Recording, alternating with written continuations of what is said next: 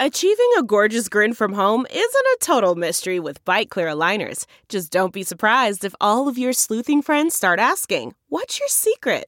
Begin by ordering your at-home impression kit today for only $14.95. Byte Clear aligners are doctor-directed and delivered to your door.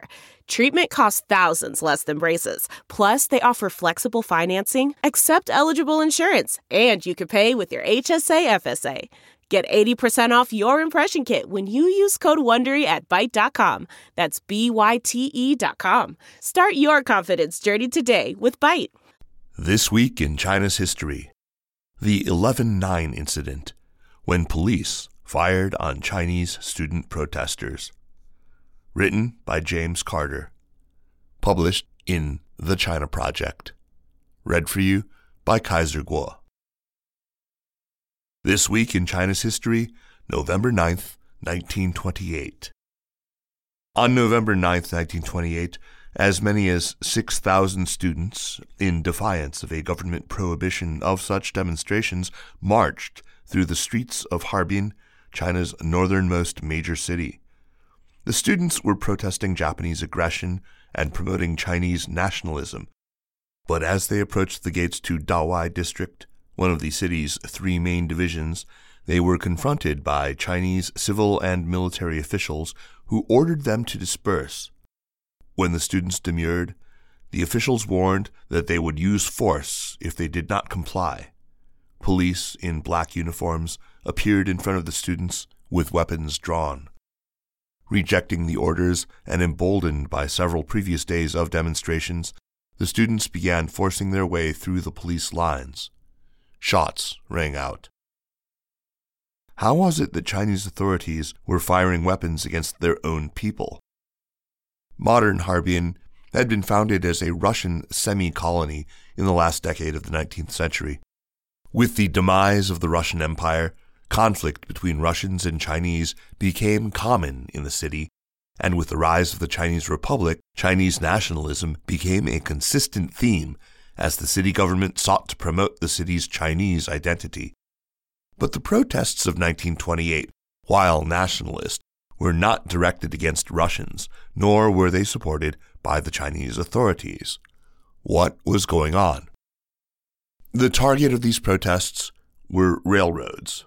Japan, like Russia, saw Manchuria as a resource-rich territory with which to fuel its imperial ambitions, and after defeating Russia in the Russo-Japanese War of 1904 to 1905, Japanese interest in Manchuria accelerated and expanded.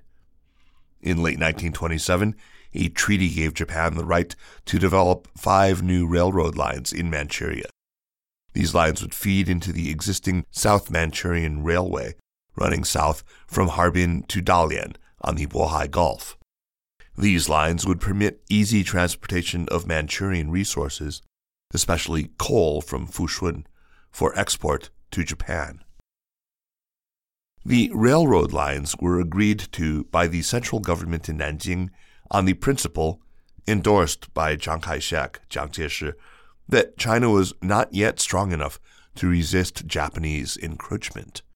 Acquiescing to Japanese demands would, in this view, gain time to enable China to strengthen its military and economic ability to fight Japan.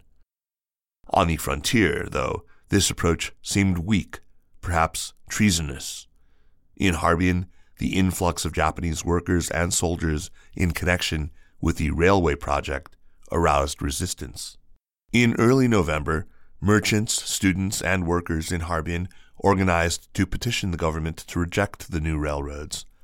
As I described in Creating a Chinese Harbin, all the city's Chinese secondary schools, universities, and law schools joined the movement, as did workers with the transit company, electric company, major newspapers, and religious groups, including organizations of Chinese Christians and Muslims.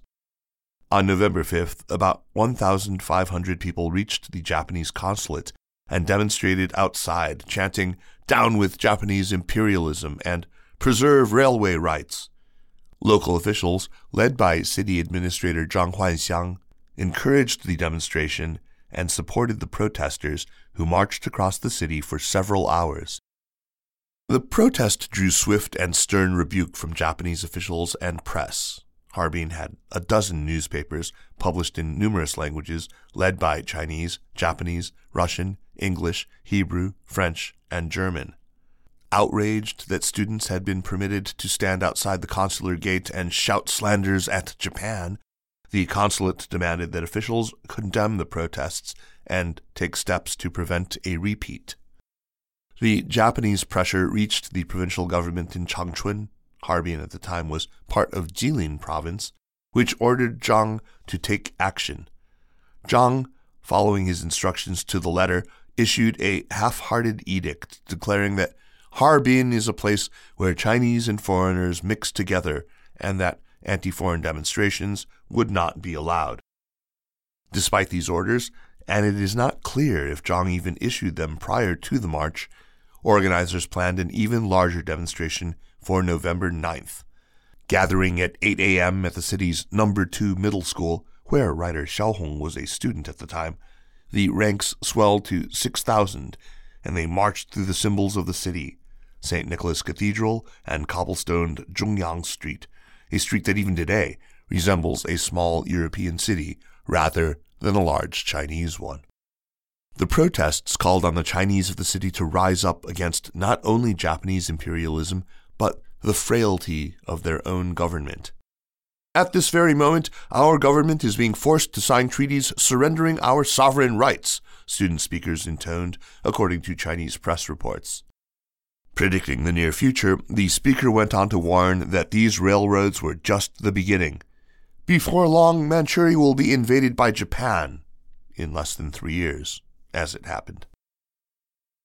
But despite the anti-Japanese tone of the protests, it was not until Chinese police intervened that violence ensued. The local administrator, Zhang Huanxiang, had made clear that he would take no action against the protesters, but county and provincial level officials stepped in to enforce the will of the central government, confronting the protesters and insisting that they disperse. When the students refused, trying to push through police lines instead, rifle shots rang out. The police had fired into the air, but the gunshots provoked panic, and as the marchers sought safety, additional police moved in from behind. One student from the first middle school described what happened. "We students shouted at the top of our lungs. The military police raised their rifle butts and began beating us. Many students were injured and bleeding, but charged the police line. Then, the police commander, riding on horseback, ordered the soldiers to open fire on the protesters." Accounting for casualties in events like this is never easy, and in this case, it's especially challenging because the sources diverge so greatly.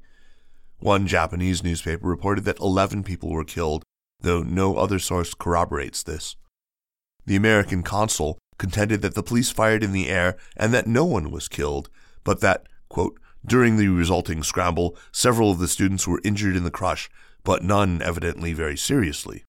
Chinese student reports claim nearly 250 injuries. The official provincial investigation put that number at about 50. The outcome of what in Harbin is called the 11-9 incident was just the opposite of what the protesters sought. Japanese pressure forced provincial authorities to remove Zhang Huanxiang. Although there were unintended consequences to this, Zhang's replacement was not as compliant as Japanese officials had hoped. The ability of a foreign power to remove a Chinese government official was grim foreshadowing of growing Japanese influence in the region. In March 1932, Harbin was part of an independent Manchukuo, sponsored and directed by Japan. The case of Chinese students and officials coming to blows over what amounted to a difference between local and national interests is, of course, relevant today. Xi Jinping's China is one that insists on the subordination of all regional interests to those of the nation and the party. As we have seen, much depends on the ability of the central government to enforce its will on those who disagree. Ironically, in 1928, it was the local interests, derided by the central government as a dangerous path that would lead to war or disintegration, that may have offered a way to save the budding republic. This Week in China's History is a weekly column.